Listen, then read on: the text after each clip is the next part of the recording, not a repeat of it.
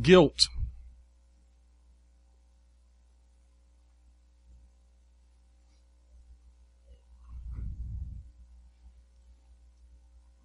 What comes to your mind when I say the word guilt?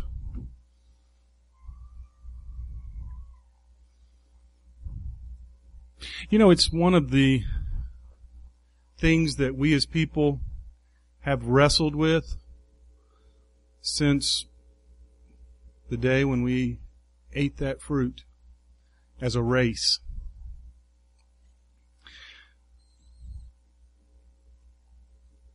Psychotherapists have been wrestling with that problem probably since the dawn of psychotherapy. Sigmund Freud explained it all very well to us, that the guilt that we feel was mostly our parents' fault. And if you blamed it on them, then you would feel better. He probably also tied it to some weird adult themes as well.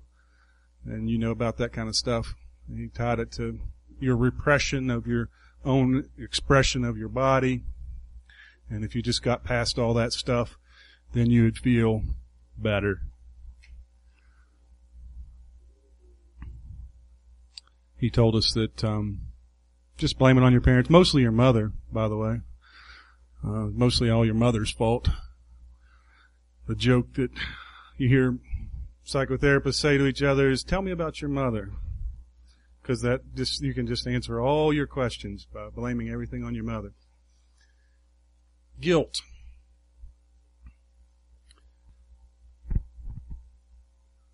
A Philadelphia lawyer was trying a case before a judge and jury. He knew it was going knew it was going badly for his client, who was accused of murder and probably was going to get convicted. So, with a little bit of lawyering antics, he said to the jury, Your Honor, members of the jury, this case is a farce. And somebody's getting ready to walk through that door that everyone in this courtroom thinks is dead. So, of course, everyone looked expectantly towards the door to see who may come in. And after a few minutes, the lawyer said, okay, I wasn't telling the truth. There's nobody that's going to walk through that door. But members of the jury, I just want you to consider before you go to the box that you each had enough doubt in your mind to look towards that door. And so the jury was recessed and went back and for just a few minutes. Came right in. The head juror, what are they called? The foreman. Sorry, thank you. The foreman of the jury handed the verdict to the judge, and the man was pronounced guilty. And the lawyer just couldn't believe it. He said to the foreman, didn't all you look expectantly towards the door? Didn't you have enough doubt that that person might have walked in? The lawyer said, or the foreman said, yes, but your client didn't. The client didn't look towards the door. The client didn't. Wow. I'll be here all week. Tip your waitresses. Try the veal. Okay. Your client didn't.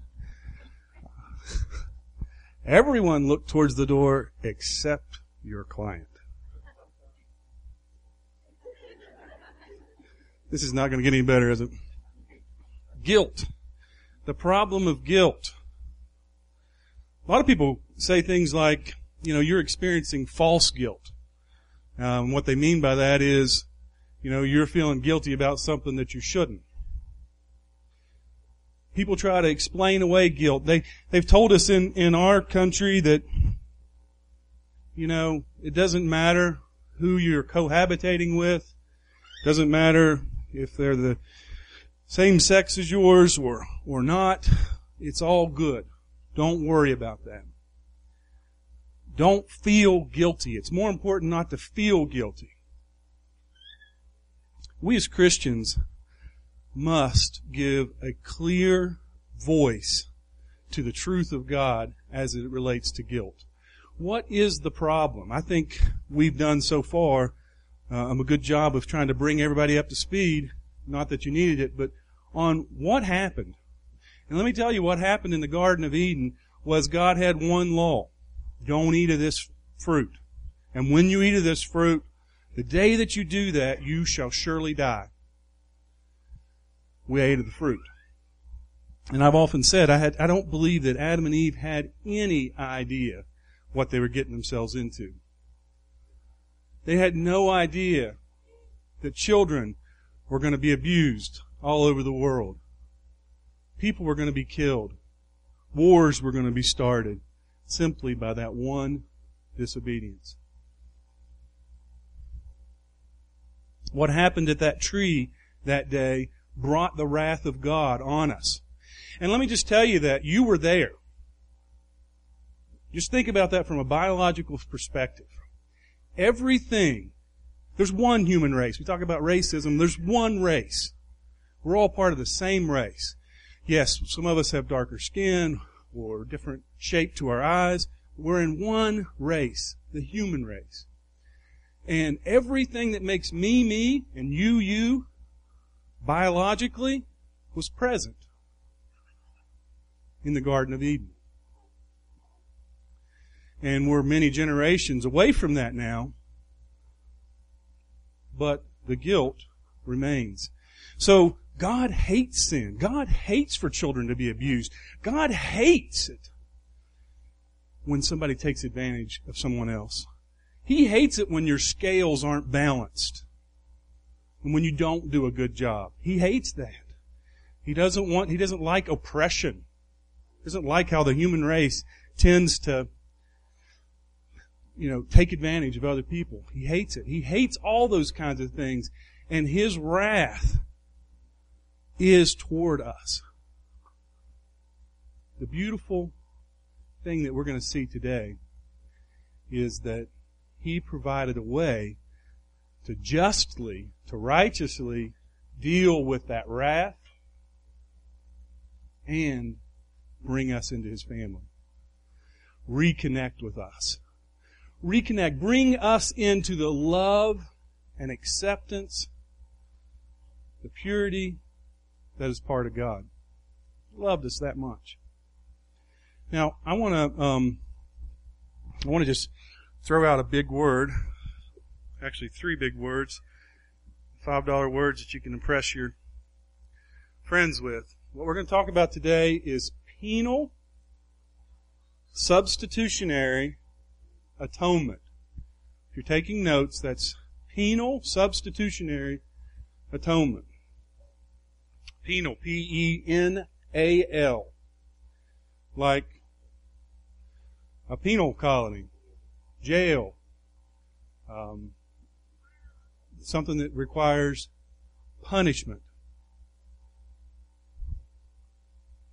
Rora pente, from literature, you may recognize. Substitutionary. Substitutionary, that word means somebody is taking somebody else's place. In the National League, I think they call it designated hitter.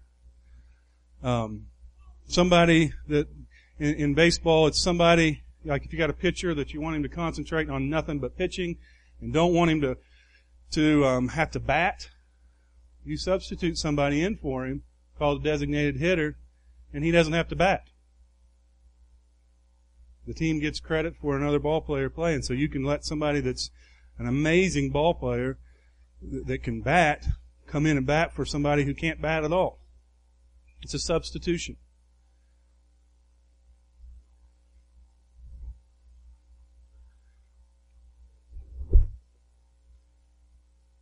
Let's say that, I know none of our children would do this, but let's say that you were in a very, very expensive china shop. And one of your children, not one of your children, sorry. I was trying not to call anybody's name. But a child goes in there and begins to pick things up in this very expensive china shop and begins to break them. shoved them off the table. Crash! Bam! Smash! Everything's on the floor, and millions of dollars later, the manager of the store is going to want somebody to pay for that, right? And if your bank account looks like my bank account, we're in trouble. But, this shop owner needs to have his merchandise replaced. What's going to happen? What usually happens in our culture is the proprietor of the shop has already taken out an insurance policy, which he's going to turn in all these items, and they're going to get paid for by a substitute, because he's not going to get that kind of money out of me, for sure. So he has to have a substitute come in and pay for those damages so that he can continue to make his living at the shop. Penal, substitutionary atonement. And the word atonement simply means satisfied, covered, completed, taken care of. Something's been atoned for. So, from a judicial standpoint, a penalty had to be paid. A substitute that the law and the prophets testified, a substitute apart from the law has been made known to us. Someone substituted for us, Jesus Christ, the perfect Lamb of God, and now God's wrath is satisfied. Penal, substitutionary atonement. That's what we believe at Providence Bible Church. That's what we believe that is the only way that you become a Christian, is by taking either Christ's righteousness or trying to do it with your righteousness.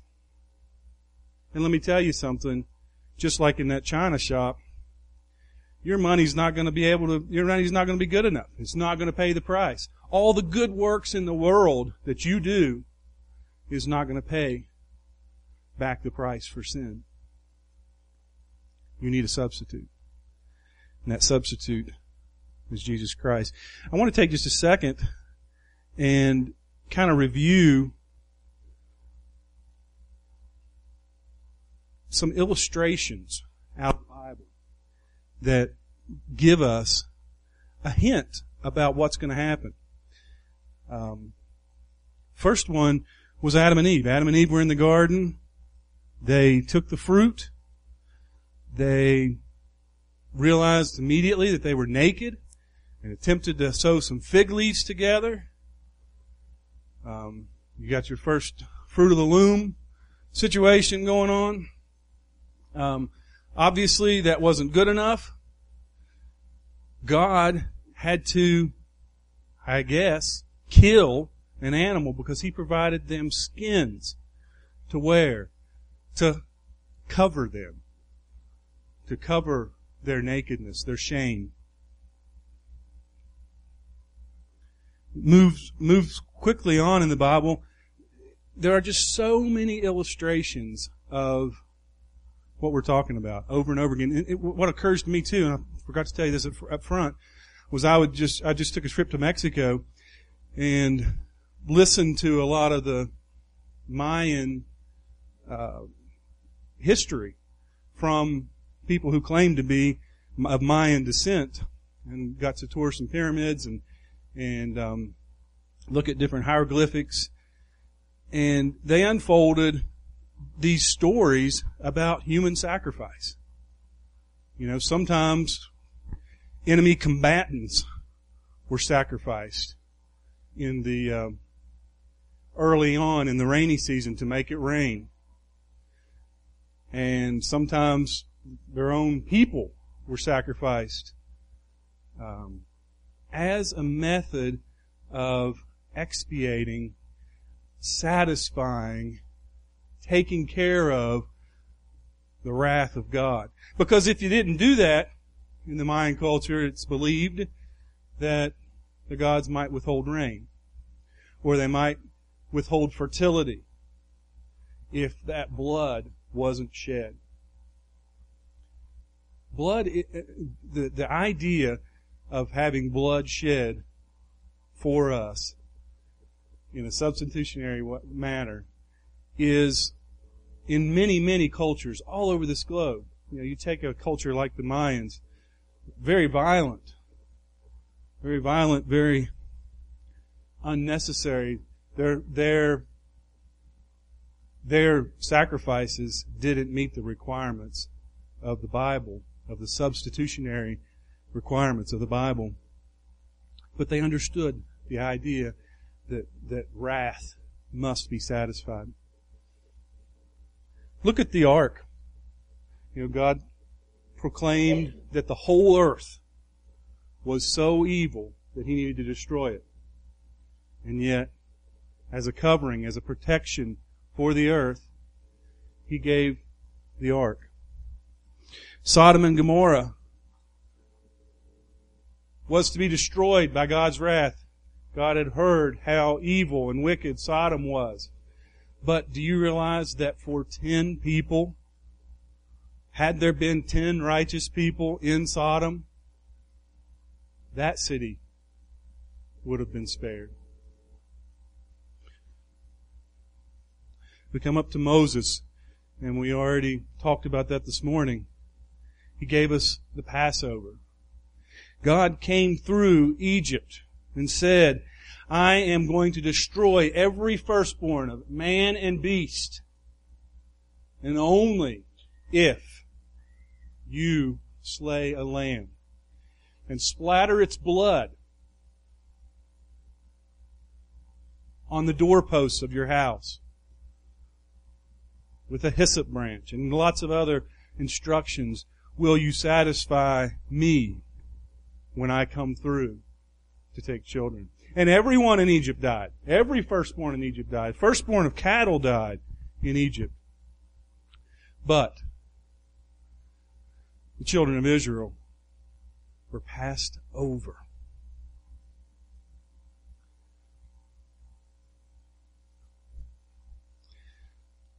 Go with me for a minute to your Bibles. And as I thought about this, my goodness, to do a proper lesson on this would take 10 weeks or 10 months, I don't know. A study through the book of Leviticus, for example, of all the burnt offerings and the sin offerings, the guilt offerings that God laid out for us. But I do want to take some time, just if I can briefly go through Leviticus. Turn your Bibles to Leviticus. And I'm just going to pull out one chapter. I'm going to pull out chapter 16. Also the first few chapters in Leviticus really are good highlights of God's plan as it relates to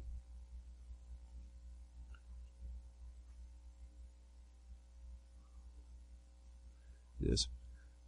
Leviticus chapter 16.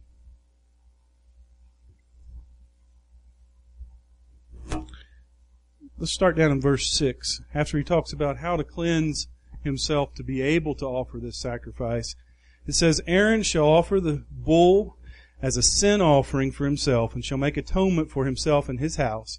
And he shall take 2 goats and set them before the Lord at the entrance of the tent of meetings. And Aaron shall cast lots over the 2 goats, 1 lot for the Lord and the other lot for Azazel. And Aaron shall present the goat on which the lot fell for the Lord, and use it as a sin offering. But the goat on which the lot fell for Azazel shall be presented alive before the Lord to make atonement over it, that it may be sent away into the wilderness to Azazel. Aaron shall present the bull as a sin offering for himself, and shall make atonement for himself and his house. He shall kill the bull as a sin offering for himself. And he shall take the censer full of coals of the fire from the altar before the Lord, and 2 handfuls of sweet incense beaten small, and he shall bring it inside the veil, and put incense on the fire before the Lord, that the cloud of the incense may cover the mercy seat that is over the testimony, so that he does not die. And he shall take some of the blood and sprinkle it on his finger in front of the mercy seat on the east side, and in the front of the mercy seat he shall sprinkle some of the blood with his finger 7 times. Then he shall kill the goat of the sin offering that is for the people, and bring its blood inside the veil, and do with its blood as he did with the blood of the bull, sprinkling it over the mercy seat and in front of the mercy seat. Thus he shall make atonement for the holy place, because of all the uncleanliness of the people of Israel, and because of their transgressions and all their sins. And so he shall do for the tent of meeting which dwells with them in the midst of their uncleanness. No one may enter the tent of the meeting from the time that he enters to make atonement into the place until he comes out and has made atonement for himself, for his house, and for all the assembly of Israel. He shall go out to the altar that is before the Lord and make atonement for it, and shall take some of the blood of the bull and some of the blood of the goat and put it on the horns of the altar all around. And he shall sprinkle some of the blood on it with his finger 7 times, and cleanse it and consecrate it from the uncleanness of all the people of Israel. And when he has made an end of the atoning for the holy place and for the tent of meeting and for the altar, he shall present the live goat. And Aaron shall lay both his hands on the head of the live goat and confess over it all the iniquities of the people of Israel and all their transgressions and all their sins. And he shall put them on the head of a goat and send it away into the wilderness by the hand of the man who is in readiness. This goat shall bear all their iniquities on itself to a remote area, and he shall let the goat go free into the wilderness. Then Aaron shall come into the tent of meeting and shall take off the linen garments that he put on when he went into the holy place, and shall leave them there. And he shall bathe his water, and bathe his body. Talks about, let me just keep reading. Shall bathe his body in water in a holy place, and put his garments, and come out and offer his burnt offering and the burnt offering of the people, and make atonement for himself and for the people. The fat of the sin offering he shall burn on the altar, and anyone who lets the goat go to Azel shall wash his clothes and bathe his body in water, and afterward he may come into the camp. And the bull for the sin offering and the goat for the sin offering, whose blood was brought in to make atonement in the holy place, shall be carried outside the camp. Their skin and their flesh and their dung shall be burned up with fire. And he who burns them shall wash his clothes and bathe his body in water, and afterward he may come into the camp. And it shall be a statute to you forever that in the 7th month, on the 10th day of the month, you shall afflict yourself. You shall do no work, either the native or the stranger who sojourns among you. For on that day shall atonement be made for you to cleanse you. And you shall be clean before the Lord from all your sins. It is a Sabbath of solemn rest to you, and you shall afflict yourself. It is a statute forever. And the priest who is anointed and consecrated as priest in his father's place shall make atonement, wearing the holy linen garments. He shall make atonement for the holy sanctuary, and shall make atonement for the tent of meeting, and for the altar, and he shall make atonement for the priests and all the people of the assembly. And this shall be a statute for you forever, that atonement may be made for the people of Israel's once in the year because of all their sins. And Aaron did as the Lord commanded Moses.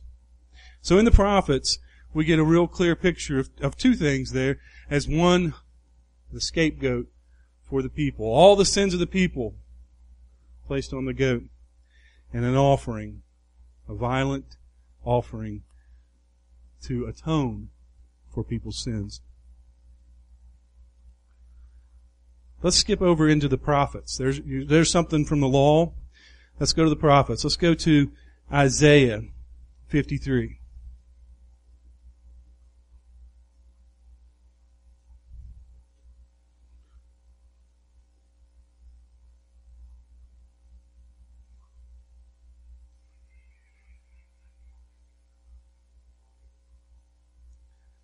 I should be in there with them, shouldn't I?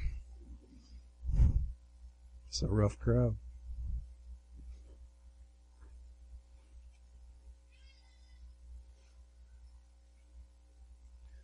Isaiah 53. If you're going to find a good, solid picture of the atonement, once and for all atonement, right here in Isaiah 53. Who has believed what he has heard from us, and to whom has the arm of the Lord been revealed? For he grew up before him like a young plant, and like a root out of dry ground. He had no form or majesty that we should look at him, and no beauty that we should desire him. He was despised and rejected by men, a man of sorrows and acquainted with grief, and as one from whom men hide their faces. He was despised, and we esteemed him not. Surely he has borne our griefs and carried our sorrows. Yet we esteemed him stricken, smitten by God, and afflicted. But he was wounded for our transgressions. He was crushed for our iniquities. And upon him was the chastisement that brought us peace. And with his stripes we are healed. All we like sheep have gone astray. We have turned every one to his own way. And the Lord has laid on him the iniquity of us all. He was oppressed and he was afflicted, yet he opened not his mouth. Like a lamb is led to the slaughter, like a sheep that before its shears is silent, he opened not his mouth. By oppression and judgment he was taken away. And as for this generation, who considered that he was cut off out of the land of the living, stricken for the transgression of my people? And they made his grave with the wicked, and with a rich man in his death. Although he had done no violence, and there was no deceit in his mouth, yet it was the will of the Lord to crush him. He has put him to grief when his soul makes an offering for guilt. He shall see his offspring. He shall prolong his days. The will of the Lord shall prosper in his hands. Out of the anguish of his soul he shall see and be satisfied. By his knowledge shall the righteous one, my servant, make many to be accounted righteous, and he shall bear their iniquities. Therefore I will divide him a portion with the many, and he shall divide the spoil with the strong, because he poured out his soul to death, and he was numbered with the transgressions. Yet he bore the sin of many, and makes intercession for the transgressors. So this is prophesied about Jesus Christ long before Jesus was here on the earth. The prophets bear witness to the atonement. Many of you have probably seen some of Hollywood's attempts to grasp the suffering of Christ. Well, let me tell you, they didn't come close. While I haven't seen those films, the physical suffering, emphasizing the physical suffering of Christ, is nothing compared to the emotional and spiritual consequences. I fully believe that he has borne our griefs. He has carried our sorrows. And I've often used the illustration that if you were to take, when you made a mistake, that time when you made a mistake in your life and you really made a mistake and you were really guilty and you knew you shouldn't have done it, but you did it anyway. You know how you felt at that moment? Just you. Let's take all the moments of your life, which, if you're like me, are probably many. If you took all the moments of your life when you felt the weight of your guilt and shame, and let's just take all those and all that feeling and all that spiritual significance and place it on you at one time. I think your heart would beat out of your chest. You'd have the mother of all panic attacks. You may just die with your own guilt, the feeling of your own guilt and all your shame. That, for 7 billion, maybe 14 billion, I don't know, maybe 100 billion people, was placed on Christ at the cross. He bore our grief. He bore our suffering. And I think that was the true pain of the cross. And Isaiah, years and years before it happened, gives us so many tidbits about that. Let me move, though, to the New Testament and tell you what New Testament authors following the gospel account of Jesus' crucifixion. We could go through that. I'm not going to do that today. But following that, let's go to Romans chapter 3.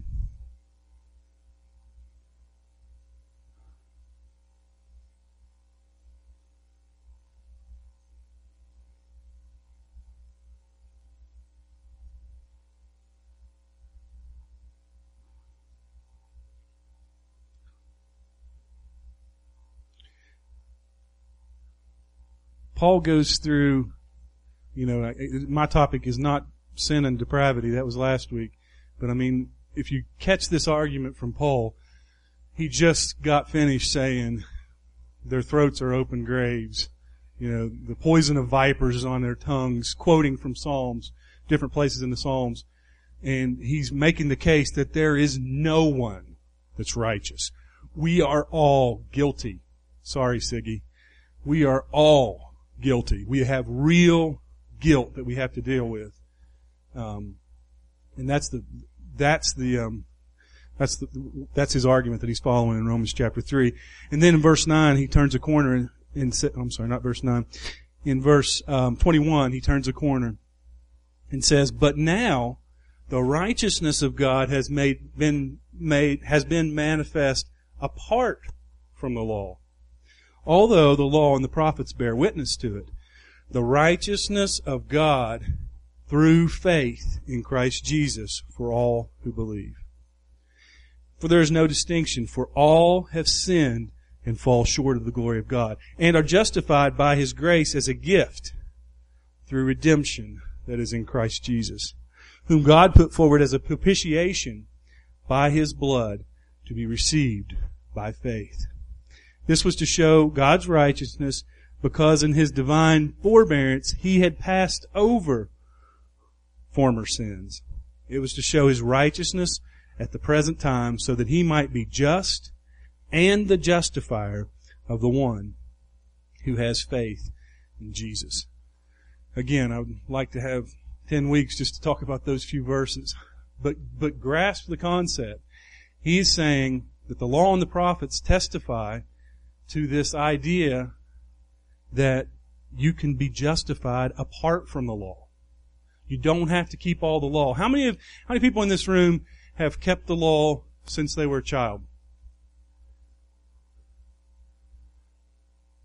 Okay, we don't have very many dishonest people, it doesn't look like. If you break one, you're guilty of the whole thing. You've sinned against the law. So if you are trying to justify yourself by your own good behavior, by your own good works, by your own riches, by your own success, by your own fame, whatever it is, that you feel like is going to justify you in front of God, it's where we get the word sin. What does the word sin mean? Literally. Falling short. When we were at Alpine before, one of the things that I told the kids a Bible story and had all the children stand up there by the pond. You remember this, Isabel? Had all the kids stand up by the pond, and I said, "You've got to throw this rock to the other side of the pond." Well, Jack, bloop. Josiah, bloop. In fact, I don't know, one of the bigger boys like Wilson got it almost halfway across the pond. That was great. What was the problem? Still short. So, I had my son Noah come up, pick up a rock about yay big. I said, "You throw this rock across the pond." Okay? So, he backed up and in his characteristic way flung the rock. And to the kid's joy, he made it all the way across to the road on the other side of Alpine. Then I told the children, You can either take your throw or Noah's throw.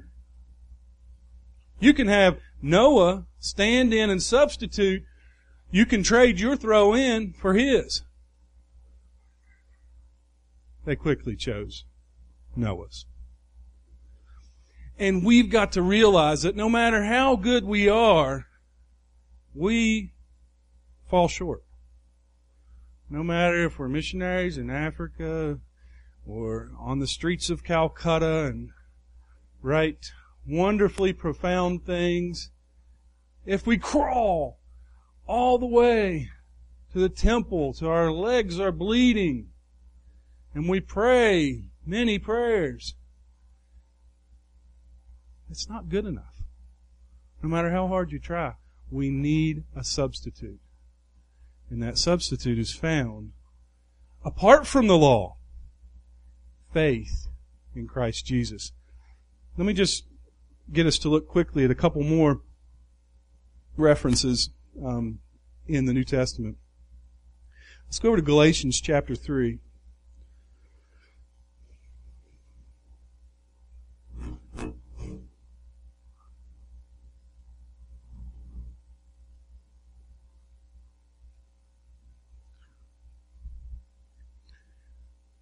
Galatians chapter 3, verse 10.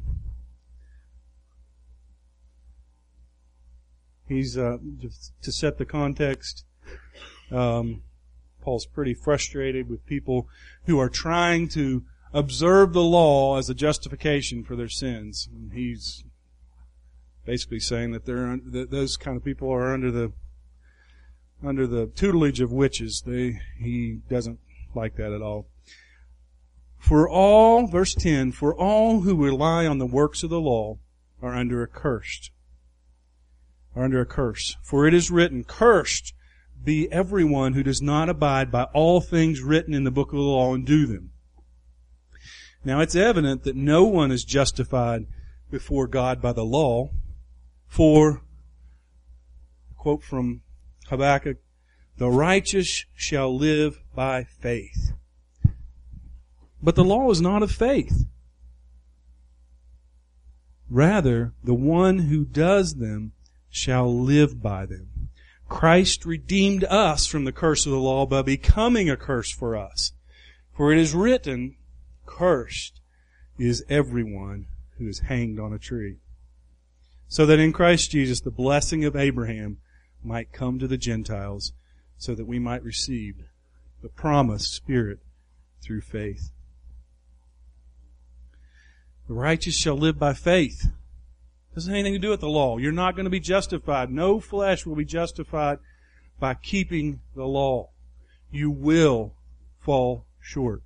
You need penal, substitutionary atonement. You need someone to stand in for you.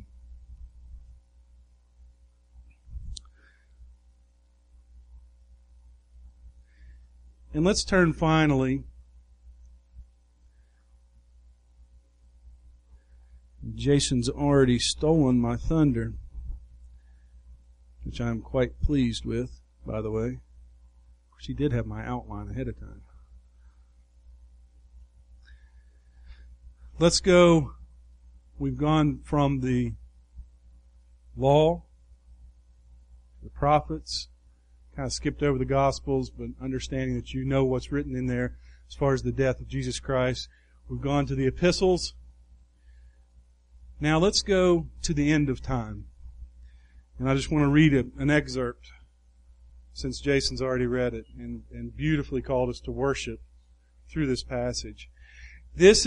We are time traveling with John here. We are seeing into our own future. So we've got the past that bears testimony. We've got the present day teaching. And we have the future. Who is worthy? Revelation chapter 5. In fact, remember this book is the revelation of Jesus Christ. That's the name of this book. We call it Revelations, but it's not Revelations. It's not Walmart's. It's not the Internet's. A lot of those things that we do wrong around here. This is one revelation.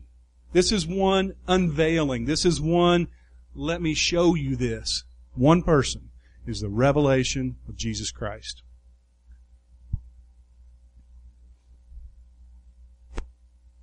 And in chapter 5, verse 2, I saw a strong angel proclaiming with a loud voice, "Who is worthy to open the scroll and break its seals?" I don't know what it's going to be like to be there. I assume that it's going to be a pretty big stadium if we're going to get that many people in there.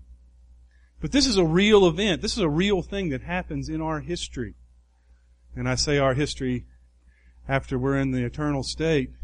We're going to look back at this as history. This is true fact. This is better documented.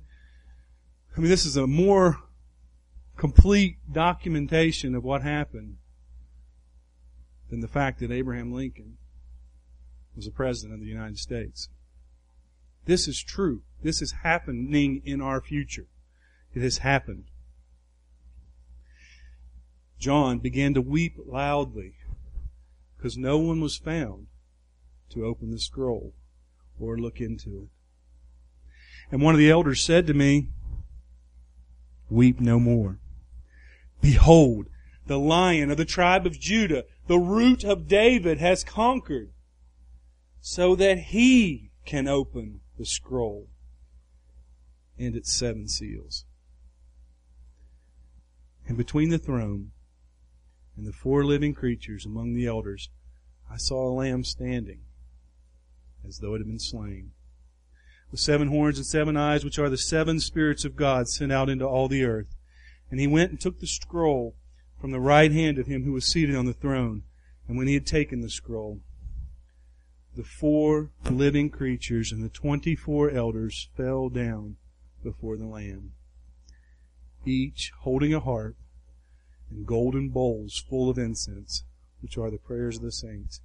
And they sang a new song, saying, "Worthy are you to take the scroll and to open its seals, for you were slain, and by your blood you ransomed people for God from every tribe and language and people and nation.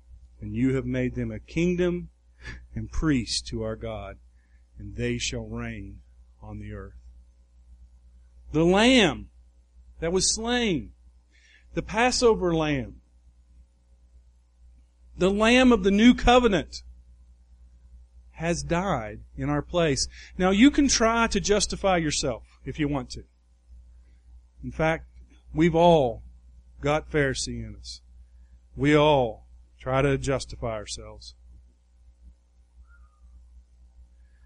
But there is a judicial judgment that's waiting in our future, where everybody's opinion is not going to be given the same weight, where diversity is not valued, where the truth will reign supreme, and where the only thing that will matter is whether or not you have expressed faith in the blood of Jesus Christ and your sins have satisfied. Your sin against God has been satisfied by Christ's sacrifice, violent death on the cross. That's the only thing that's going to matter. It's not going to matter what brand of clothes you wear. It's not going to matter what you drive. It's not going to matter if you're not from West Virginia, as important as that is. That's not going to matter. The only thing that's going to matter is, have you accepted the penal, substitutionary atonement of Jesus Christ for your sins? And if you have, it's good.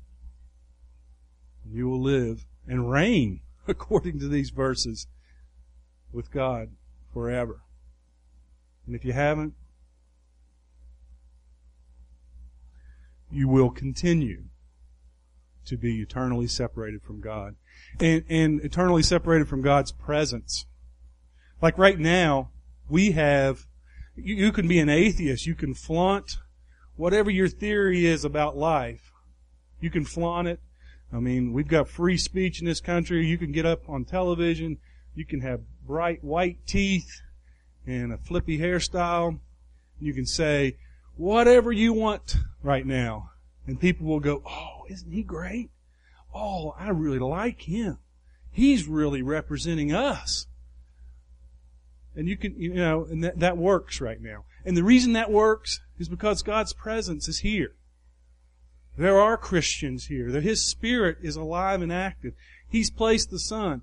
But there's a day in which people who have not expressed faith in Christ will be completely separated from God's mercy and His grace and His goodness and His light and His heat.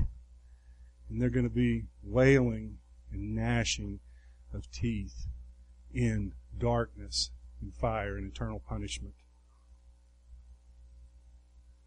Because there is absolute truth. And the most important truth that you can hold on to in your life is that you can either try it yourself or get a substitute. And Jesus Christ's death on the cross makes that possible. And there's nothing else. There's really nothing else that matters. Jason, I'd love for you to, if you wouldn't mind, to come up and close us with one of your songs from this morning, real quick. Everybody's got a theory. Let me just reinforce this. While they're coming, everybody's got a theory about how you deal with guilt. Some people, in the Mayan culture, men were sacrificed. Blood was spilled. They played ball games where they killed the victor, in fact. Which, that's kind of bad, but anyway. Killed the victor of the ball game. They killed the MVP every year to celebrate God and stuff. I don't know. And there are people like Sigmund Freud who'll say, it's all your mother's fault. If you hadn't had the mother that you had, then you wouldn't be this way. So just stop worrying about it and place that guilt on your mother, and you'll be okay. And you're just so repressed. You just got so many ideas. You just need to let it out and just do whatever the heck you want to. Then you won't feel guilt. Lots of theories. Let me just say, there's only one theory that stands the test of time. There's only one truth that matters. And it's who can open the seals. Because that's what's going to be important. And let me tell you, good news.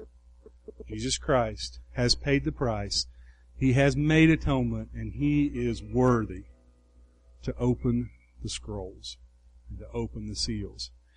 And on that day, you're going to want to be associated with Him through substitutionary atonement.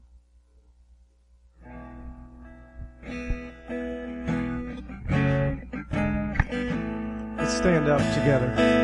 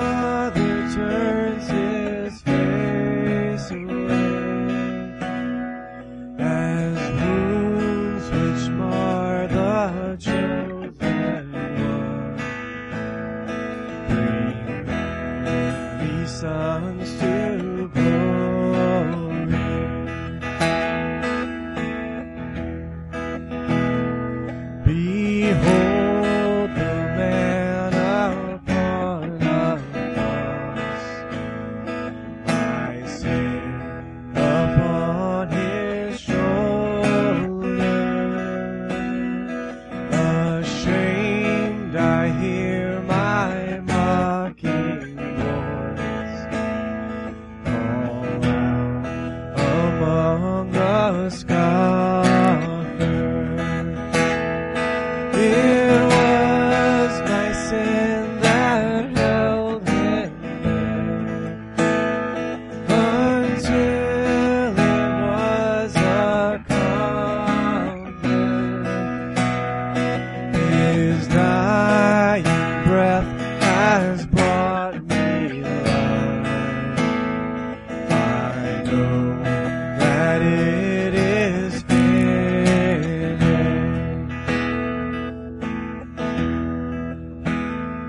I will not boast in anything.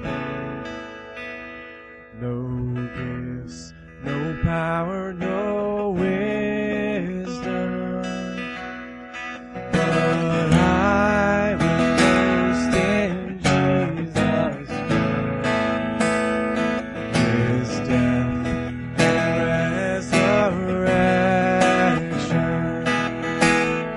Why should I gain from His reward? I cannot give an answer, but this I know with all my heart: His wounds have paid my ransom.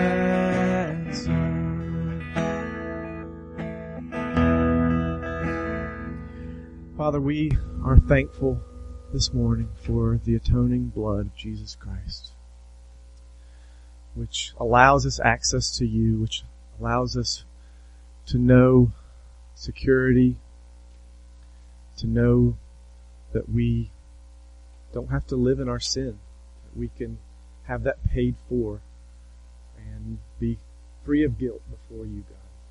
And we're thankful.